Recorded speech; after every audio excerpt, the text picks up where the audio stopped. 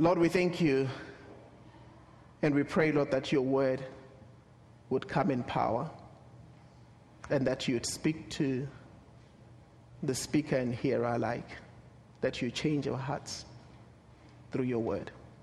May your word challenge us. May we know you're leading as we read your word, as we dwell in your word. In Jesus' name, amen. So the previous weeks, we've had Pastor Ryan putting down the foundation on faithful witness. He put down the foundation on what it looks like to be a faithful witness and seeing how God himself, to start with the Father wanting to be known and sending the Son as the witness and sending the Holy Spirit as the empowering agent of us to be witnesses. So it's been a very, from the beginning onwards up to us, it's been a very, you could easily follow up what we've been talking about. So we have talked about these three major things that are foundational. And now we're going to come to what is it that we need to do? Where do we play part in this? Where are we in this calling to be a faithful witness? Today, I want to speak to you about commission to tell my story as a faithful witness. We are commissioned to tell our story. And today, I want us to speak about what is it that the Lord wants us to do, knowing now that He wants to be known. He sent Jesus to be the ultimate witness and to show us how to make him known. And then he sent the Holy Spirit to empower us to show the world and to be those witnesses to the world. So what does that look like for us? So I'm going to go through the Great Commission. I'm going to go through it in all the Gospels. I know some of you are thinking, it's not in all the Gospels. It is. In all the 4 Gospels and in Acts. And we're going to just go through that together and just understand what our role is. I'll start in Matthew 28, 18 through 20. And I will read as follows. All right, I'll read from here. And Jesus came and spoke to them and saying, all authority has been given to me in heaven and on earth. Go therefore and make disciples of all nations, baptizing them in the name of the Father and of the Son and of the Holy Spirit, teaching them to observe all things that I have commanded you. And lo, I am with you always, even to the end of the age. This is Jesus speaking to his disciples. He tells them to go. And what we see here is that it's not a situation of maybe we should go or maybe we shouldn't. This is a command. He's using his authority. He says, all authority has been given to me in heaven and on earth. Then he says, go. It's like a commander telling a private in the army, I'm the commander. I have the right to give you orders to do things. And at this point, I'm ordering you to go and do this. So Jesus says, all authority has been given to me. Therefore, I command you to go. It's not a suggestion. He's not suggesting that maybe you go if you want to or if you feel like it. He is calling us to go. He says, go. It's authoritative. There is no other way. And again, look at that. He says all authority. He uses that word, all authority. And then he goes again, go to all the nations. And I am with you all the days of your life. All authority, all nations, all the days. That's absolute. And that's what we are called to do, and that's what we are called to do too, which is the nations, and that's what we are called knowing that he is with us always, all the time. He didn't say some of the time. He said all the time, I will be with you. He says go. He sends us. He tells us that this is what he wants us to do. It is his authority that sends us. It is his authority that guides us. It is his authority that empowers us to do what we are called to do.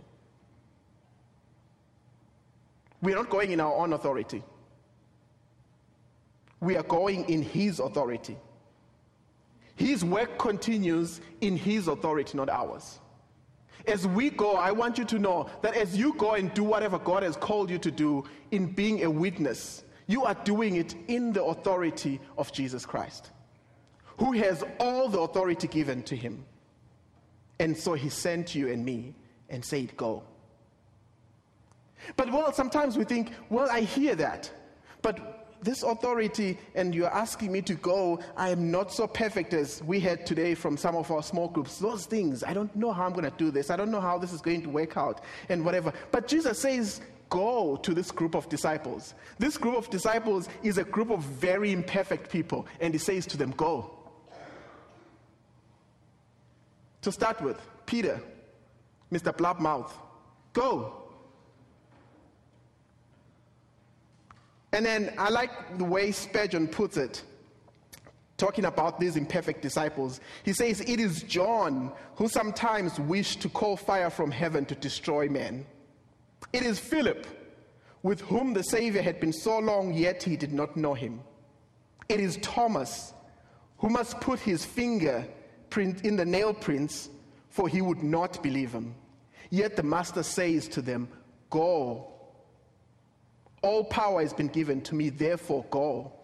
You are as good for my purpose as anybody else would be. There is no power in you, I know, but then all power is given to me, therefore go. In our weaknesses, he is calling us to go. We don't need to be strong and mighty and amazing for us to go. These disciples, we've had their flaws, and he tells them, go. Then he says, go and make disciples of all nations. The command here is not to make converts. It's easy to make a convert because it's a hit and run. You tell them a little bit about Jesus, make them pray this prayer, then, next person. No. He says, go and make disciples. Disciples are made. Disciples take time. Disciples are not a hit and run. And Jesus did not say to us, go and make converts. He did not say, go and make supporters of the cause. No, he said, go and make disciples. Disciples take discipline. Disciples are not just made by a simple yep. They are not automatic. Can't create them automatically. They're a product of walking with them and walking with the Father together. And Jesus calls us to go and do that. How long and how many times have we messed this up by just going to make converts? It's like a parent who gives birth to a baby and leaves them and abandons them. We are called to make disciples. Spend time with them. Let them grow as they walk with you. That is how we grow the kingdom of God. It's not by making converts. It's not by asking people to pray a 5-minute prayer. It's about walking with them. And as they walk with you, as they walk with the church, as they walk with Jesus, their lives are changed. And then they can go and walk with others. That's what discipleship is all about. Discipleship is about discipline. Discipleship is about the things that we do for us to walk with Christ, the disciplines that we put in our lives, the discipline of prayer, the discipline of spending time in the Word. All these things that are part of the spiritual formation is what Jesus is calling us to go and do with disciples. Disciples are formed spiritually, gradually. And we are being formed each day too as we walk. We are becoming more and more like Jesus. We are being discipled into the image of Jesus. And we are called to go and make disciples. Every time I hear that word disciple, the phrase spiritual formation comes to mind. Because we are formed then into the image of Christ. By these disciplines that we do, whether it's fasting, whether it's prayer, whether it's even coming and gathering together, whether in small group or in church, or it's corporate worship, or it's a private worship by yourself. I know some people think, can I ever have worship by myself? Yes, you can. So all these things, Jesus is telling us to go and make disciples. what are we going to do with these disciples? That's the next thing he goes in. He says, baptize them. In the Jewish culture, they would have said, circumcise them. But Jesus says, baptize them in the name of the Father and the Son and the Holy Spirit. He doesn't say in the names of the Father, the Son, and the Holy Spirit. In the name, one name. God is one, three in one. And then he says, after baptizing them, what you do, teach them to obey. Teach them. There is teaching that happens, that we are called to do. When somebody becomes a believer in Christ, there is teaching and walking with. And he says, teach them. And what you teach them the things that Jesus has commanded you. Where do you find the things that Jesus has commanded you? Teach them the word. And then finally he says, I am with you always, even to the end of the age. And I want us to spend a few minutes there. I am with you always. What does his presence mean? His constant, ever-abiding presence. He says, I am with you always. Not sometimes. I am with you always. His presence speaks of the privilege as we walk with him. We are walking and working with a great king. That's a privilege. He says, I am with you always. You are privileged. His presence speaks of his protection over us as we go. He says, I am with you always. We are never out of his sight. We are never out of his supervision. He is there walking with us. He is there whispering and telling us what to say. In another place he says to disciples, don't worry when they ask you on what words you will say. They will be given to you, because he knew that he will be there with us always. Also, when we speak about his presence, it speaks of his power. When we walk with him, we are walking in power.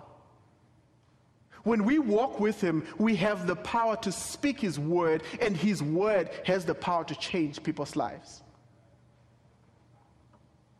His presence speaks of peace, because that peace reminds us all the time that this work we're doing does not belong to us, it belongs to him. The anxiety goes down because we know it does not belong to us. It belongs to Jesus.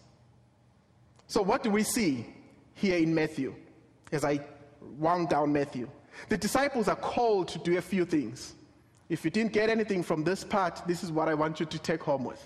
The disciples in Matthew are called to make disciples of all nations, to baptize them in the name of the Father, the Son, and the Holy Spirit, to teach them what Christ has taught them, and as well to call for obedience to Jesus in daily living.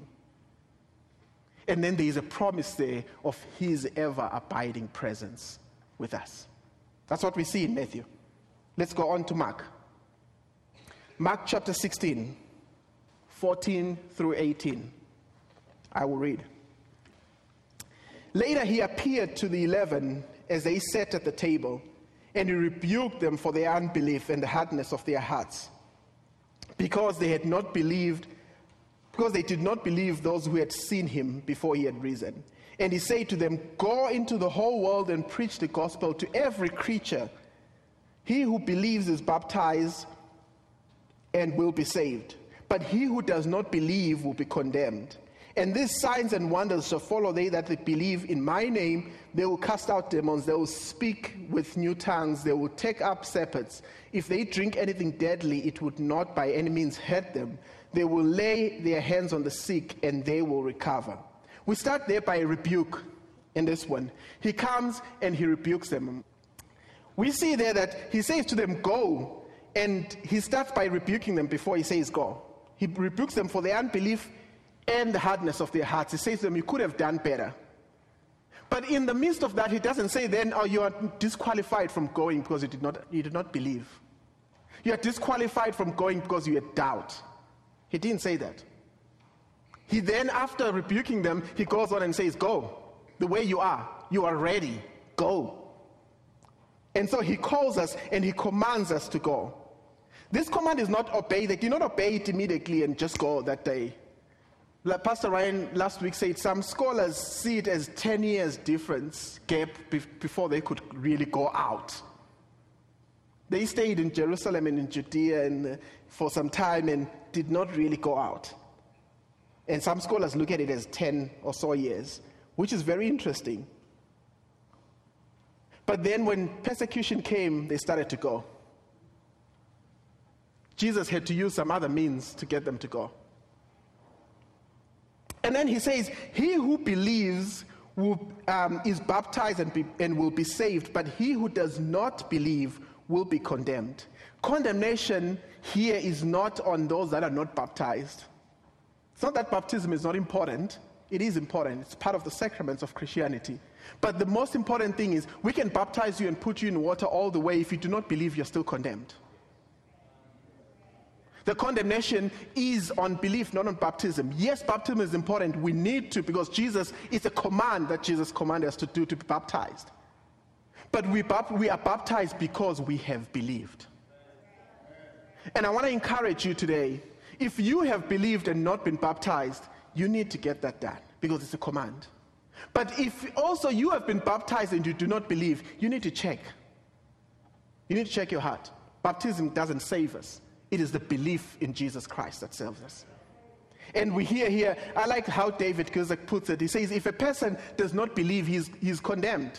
Even if he has been baptized, condemnation rests on disbelief, not on baptism. So salvation rests on belief in Jesus. And then he goes on and says, these signs shall follow they that believe. And he speaks of all these lofty things, that they will take up poisonous snakes and all these things. And I strongly believe that these things were not given by Jesus so that it proves that you're a believer. I know some places where you need to hold snakes to show that you're a believer. No. Jesus is talking here of a situation like, remember Paul in the island of Malta? Actually, we spoke about Malta last week. We had missionaries from Malta. From the island of Malta, when he got there and he got bit by a poisonous snake and people expected him to fall down and die, and he shook it off and he was alive and well. That is what he's talking about.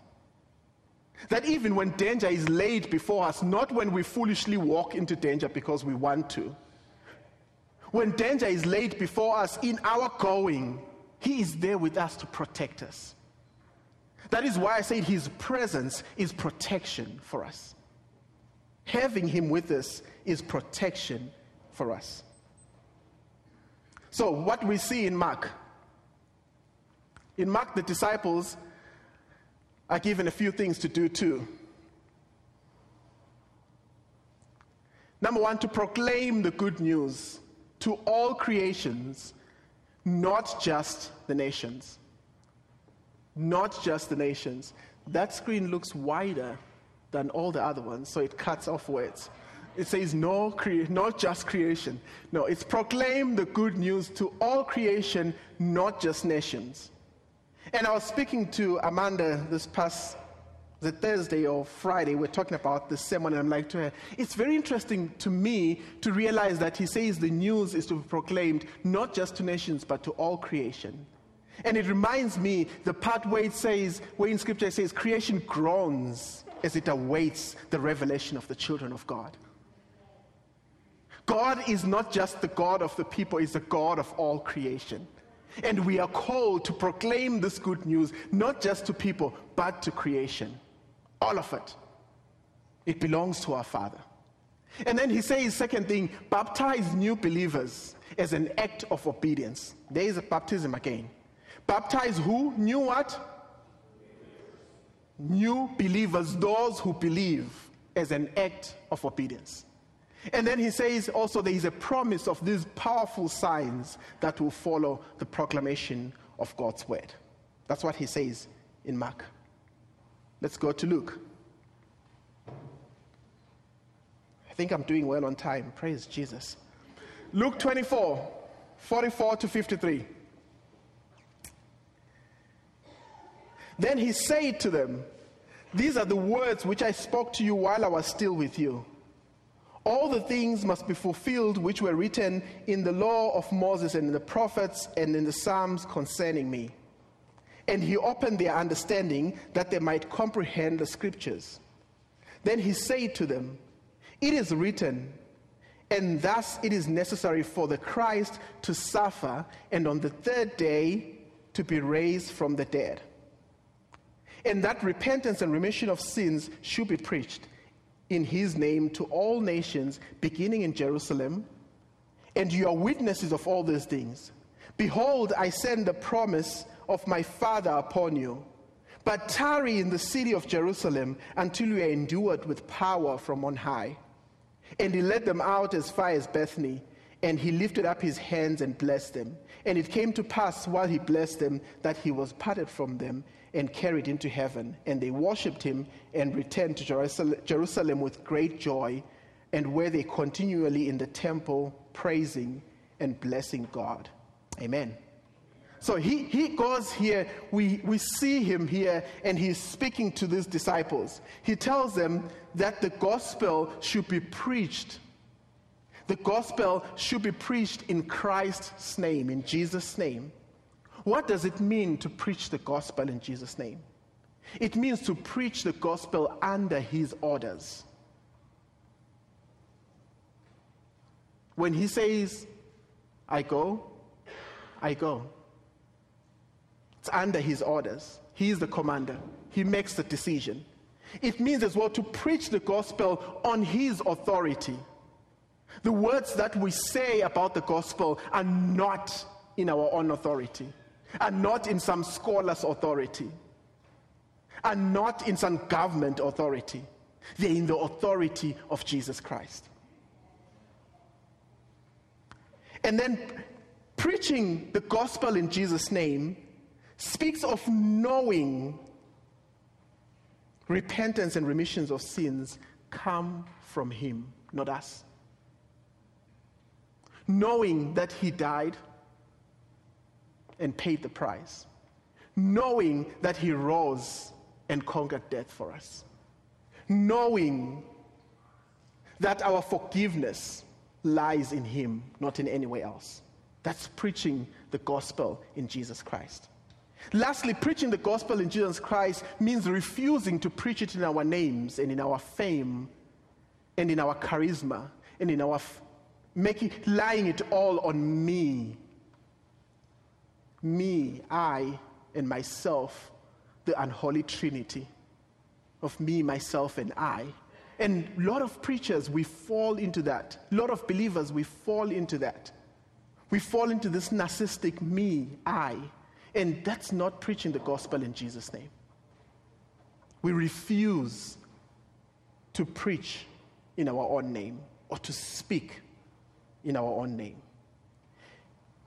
He tells them, you are witnesses of these things. He tells them they are witnesses.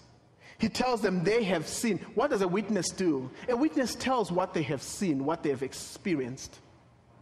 And he tells them, you are witnesses of these things. Not just of what I have taught and what you have seen, but also witnesses of this commission. And therefore you're responsible to tell it, so go.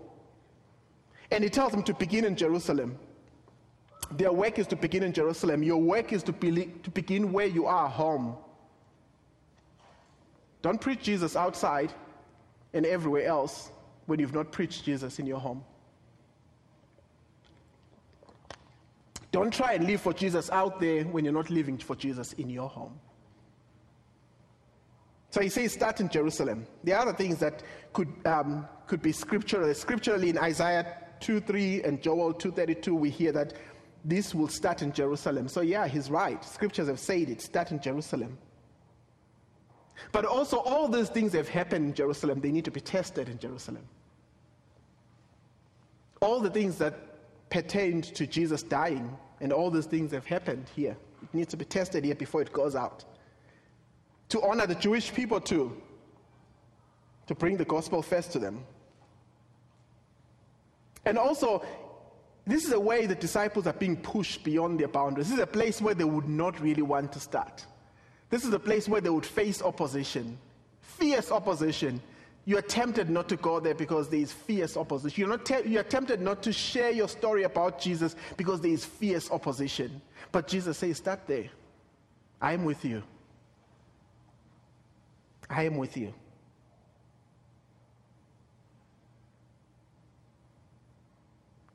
And then he says to them, he will send the promise of his Father upon them. Let's see, what is it that Jesus says to the disciples in Luke? Pulling it together. He says they should go and proclaim repentance and forgiveness of sins to all nations. They proclaim it. They are not issuing it. They are not issuing indulgences. They are proclaiming the forgiveness of sins to all nations. And then he says, in doing that, they are doing this in the power of the Holy Spirit. Not in their own authority, not in our own authority, but in the power of the Holy Spirit. But then he says to them, the caveat there is like, wait until you're clothed. Wait until you're filled with the Spirit. Do not go without it. It doesn't help to go without. John, let's move on to John. John chapter 20 to 23. There is a great commission again.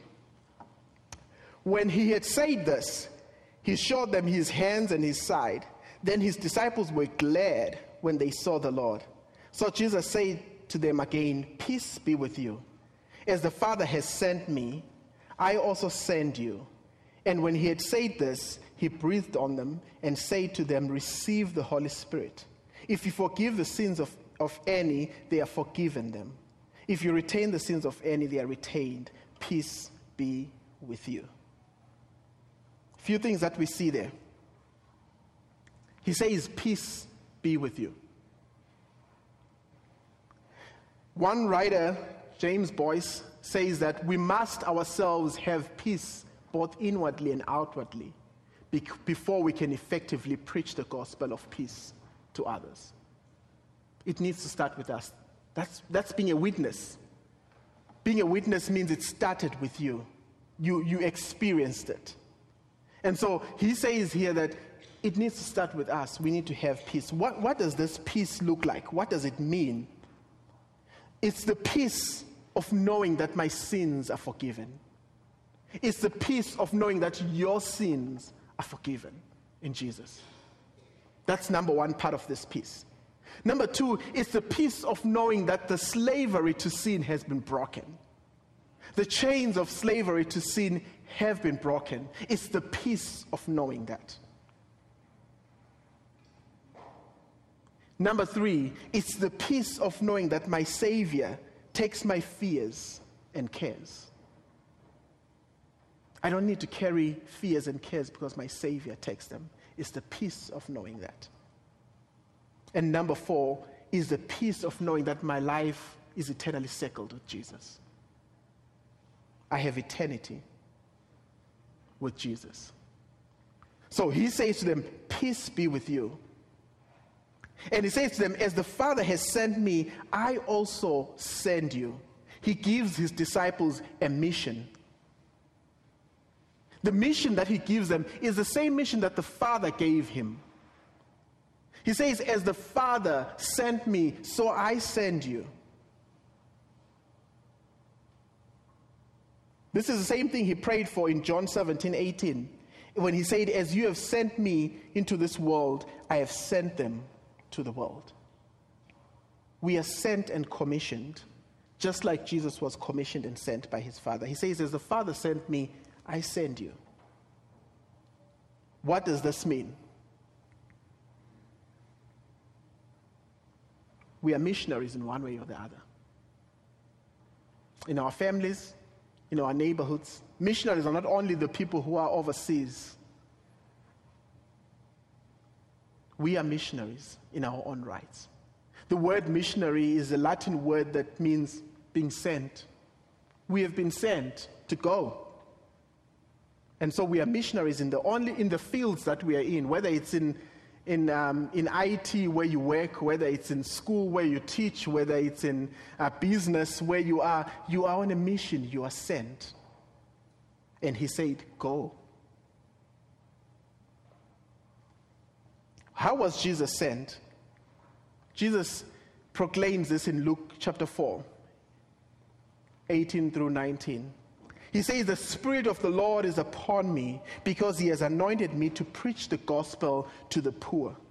He has sent me to heal the brokenhearted, to proclaim liberty to the captives and recovery of sight to the blind, to set at liberty those who are oppressed, and to proclaim the acceptable year of the Lord.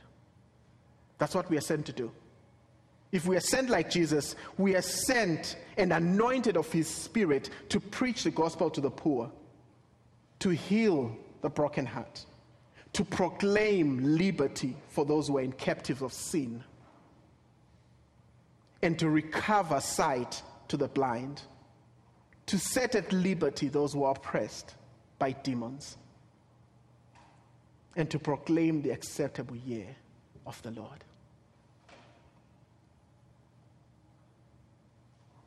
Jesus, he says to his disciples, the Bible tells us here that he breathes on his disciples. This makes me think of creation. When God created man, for him to give him life, he breathed into man. Am I right? That's what we hear in Genesis. And I think here, in a way, Jesus is saying to them, receive this new life.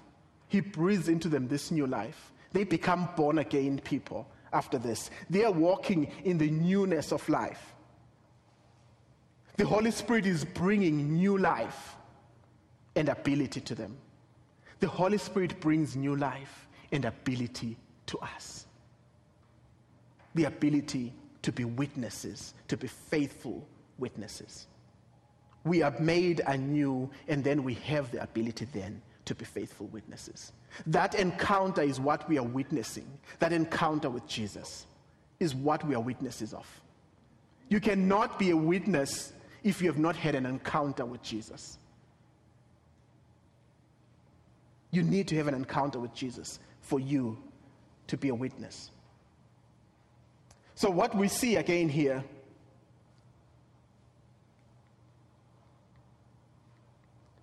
I love technology. All right, Merrill Taney puts it in this way. He says the words of Jesus emphasize that the Holy Spirit is not bestowed on the church as an ornament, but to empower an effective application of the work of Christ to all men. We don't have the Holy Spirit just to look good. We don't have the Holy Spirit just to sound great. We have the Holy Spirit so it empowers us to be able to do the work that God has called us to do. And the work that God has called us to do here is go and make disciples. So what do we see in John? But maybe before we go into that, I want you to realize the duty of the church here is to proclaim forgiveness for a repentant believer. And the duty of the church is to warn the unbelieving and the unrepentant of the dangers of forfeiting God's grace. So what do we see in John? Jesus saying to the disciples, I look at the wrong screen all the time. That is way wider. Jesus says, be his representatives, like he's the representative of the Father. Be his earthly representative, just the same way he's the representative of the Father. He says as well, we are marked by the Holy Spirit as belonging to Jesus and empowered by the Holy Spirit for the task ahead. We spoke about that last week. And then lastly, he says, help people. They are called, they are to be preoccupied with helping people process the issues related to forgiveness of sins. That's what we are called to do here in John. Let's go to Acts. Don't worry, I'm going to pull this in together. Acts chapter 1, verse 6 through 8. Therefore, when they had come together, they asked him, saying, Lord, will you at this time restore the kingdom of Israel?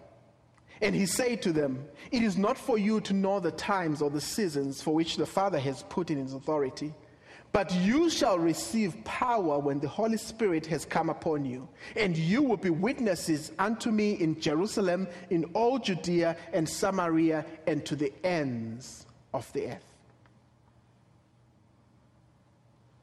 They had come together. They knew this was their last time together. So they asked the most important questions, the last minute most important questions that they need to ask. And their question is, when are you going to restore the kingdom to Israel? And Jesus said, it's not for you to know. Jesus warned the disciples against inquiring on the aspects, on the timing of God's kingdom, because those things belong to the Father. Yes, we know that he's coming back, and we want to know, and we want to be watchful. But Jesus says here, what I want you to be preoccupied with is something different, is that you go in my authority. The Father has put this in his authority, not in mine. There is a place where he says the Son doesn't even know when he's coming back. But we know that he's coming because he told us he's coming back. So he tells them to go in his authority. He gives them again his authority. And he gives it to them, and he tells them to go. And then when he tells them to go here, he tells them, you will receive power. You will receive power when the Holy Spirit is coming upon you. The coming of the Holy Spirit upon them means receiving of power. What do we need that power for? It is the power to strengthen our weak knees when we are afraid to share about Jesus. It is the power to unloose our tongues when we need to talk about Jesus and we are afraid and our tongues are tied. It is the power that is in the words that we speak that bring life to people. It's not our power, it is the power of the Holy Spirit. All these doubting guys, all these guys who wanted to call fire from heaven, remember the apostles and their issues, he still says to them, go and you'll receive power, and this power will make you to be witnesses. The natural result of receiving this promise of the Holy Spirit is that we become witnesses of Jesus. He didn't say here that you receive power and then maybe you may be witnesses. No. He said you receive power and then you'll be witnesses.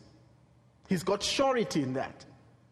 In that when we receive the power of the Holy Spirit, we become witnesses. Because when we receive the power of the Holy Spirit, he starts to work out the character of Christ in us. And we become witnesses. Not that we become witnesses to Jesus all over the earth.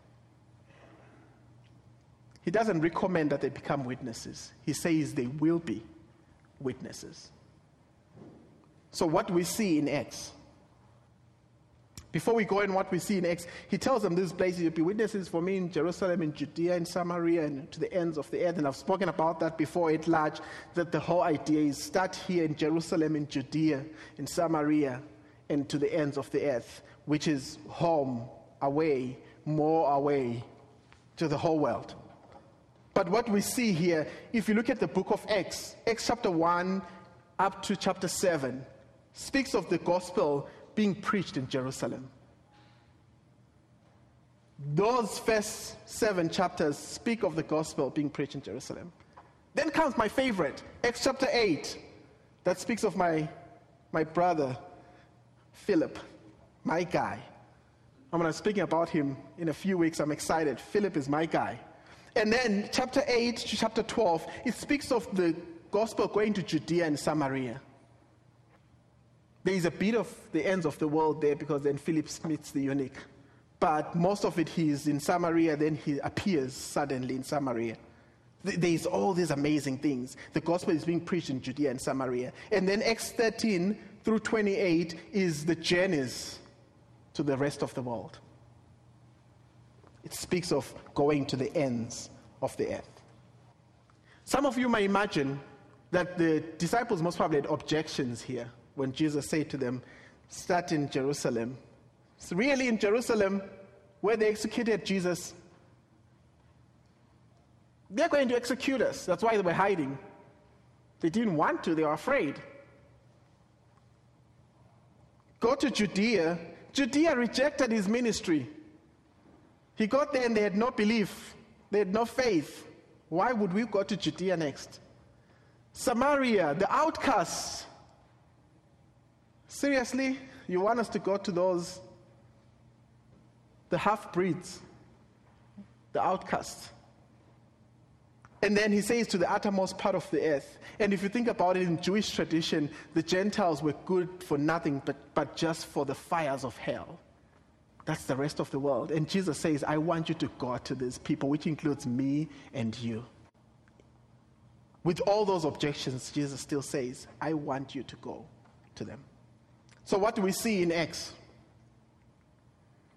We see that he says, you receive the power from the Holy Spirit. You will receive the power. The power that we have is received from the Holy Spirit. I want you to see the emphasis in all this. We've seen that Jesus says that we're not doing this by our own power. I don't know if you realize that. Through this whole time, all these ones that we have read, all these other 4 too, the power is not ours. It's the power of the Holy Spirit. So he says again here, you receive power, and that power will make you witnesses. And that witness will take you all over. And then you'll be witnesses everywhere. Jesus has the authority, and he has given us a command through his authority to go and tell our story. The commander has given an authoritative command. What do we do? Yes, sir. We move on. He's given us our marching orders, is to go. He has commissioned us to go. Not just the authority that he has, but through that authority he has commissioned us to go. And he has given us the promise that he will be with us and that his Spirit will empower us. Some of you might think, it's so hard to share the gospel. It's so hard. I don't even know what to say. I don't even know how to start. It's embarrassing. People might laugh at me. I might stumble there. Some people have got genuine thing. I don't know much. I don't know a lot of things. I don't know a lot of scriptures. I don't know the Bible in and out. Maybe when I know everything, then I can share the gospel. It's a genuine thing. And for some people, like, oh, you know what? I have doubts of my own. So how can I be qualified to share the gospel?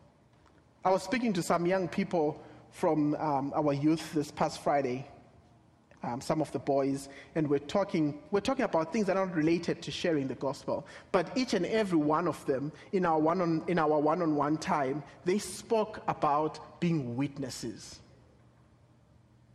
Each and every one of them said, and I'm like, how does this come about?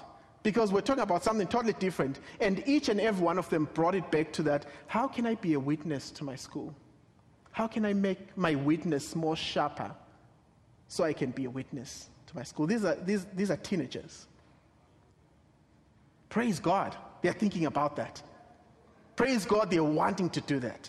And so by saying that, I want to challenge you as the adults that are sitting here. We are called to be witnesses. And I know all those questions that I said before. Oh, I don't know anything, all these excuses that we have. The disciples had the same excuses. Even up to the end, they did not understand what Jesus meant by that the kingdom, bringing the kingdom back. They still had the mindset of that it's just the kingdom of Israel and nothing else, and it's the kingdom of God rather. They still did not understand it. But Jesus did not say to them, oh, I need to teach you more. Let's sit down again 3 more years. No, he said, go. Some were doubting, and still he said, go, with their doubts. Why did he say they should be witnesses with that? Because a witness tells what they have seen. A witness does not go and concoct a story. A witness does not need to study the case for them to be a witness. They need to just tell what has happened to them. This week at small group, we're going to be speaking about the woman from Samaria. She did not need to sit down with Jesus for hours and go through everything. She ran back and she said, come and see the man who has told me everything I have ever done. The city believed, and they even said later, we now believe not just because of your story, but because we have seen this happen. Jesus is calling us to be like that woman, radical. Let's go. Tell our story. Don't worry about anything else. It's just your story. Your experience with Jesus is what you share with people. He's calling us to go and be witnesses to our story. Tell your story. Scripture that I shared last night, I had not planned to add the scripture in or to talk about it, but I shared this last night with most of the boys, and I thought it would be a good one as well to share with us. 1 John 1 through 4. The worship team can start getting ready to come forward. I'm almost done here. This is John, the apostle. Actually, before I read this, I feel prompted to look at my devotional this morning was on 2 Corinthians. 2 Corinthians 2. Let's start there first. I don't have it on slide because it was this morning's devotion, so I'm sorry. 2 Corinthians 2, 1 through 5. This is Paul, the great apostle.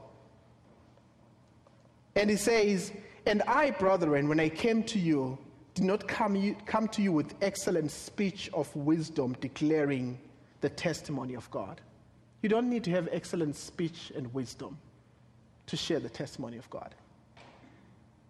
Paul says it here, "I did not come with that. For I determined not to know anything among you except Jesus Christ and him crucified."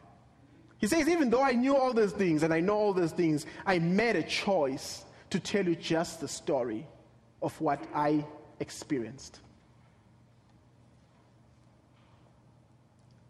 "I was with you in weakness, in fear, and in much trembling." This is a great apostle.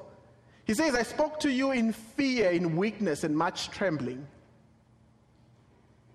We are in good company if we are afraid. We are in good company if we are trembling. We are in good company with this great apostle. And he says, "My speech and my preaching were not in persuasive words of human wisdom." We don't need persuasive words to share our story. We just need to be able, open your mouth, share your story. Nobody can argue with your story. But in demonstration of the Spirit of power, the Holy Spirit will demonstrate. You don't worry, just share your story. The Spirit will do the rest. That your faith should not be in the wisdom of men, but in the power of God. We're not calling people to ourselves. We're calling them to God. Let their faith rest in God, not in us. Yes, we tell our story, but we reflect it back to the honor of the story, which is Jesus. In 1 John 1 through 4, that which was from the beginning, which we have heard, which we have seen with our eyes, which we have looked upon, and our hands have handled, concerning the word of life. The life was manifest, and we have seen it, and we bear witness, and we declare to you the eternal that eternal life which was with the Father and was manifest to us. That which we have seen and heard we declare to you, that you may also have fellowship with us. And truly our fellowship is with the Father and his Son, Jesus Christ. And these things we write that your joy may be full. So much here John speaks of experience. We talk to you about experience. If you've never experienced Jesus, you've got nothing to tell. If you've experienced Jesus, you've got lots to tell. And I want to challenge you that are sitting here and you that are watching online. If you have never had an experience with Jesus, you need to. Then you can be a witness. You'll be clothed with this power and you'll be a witness.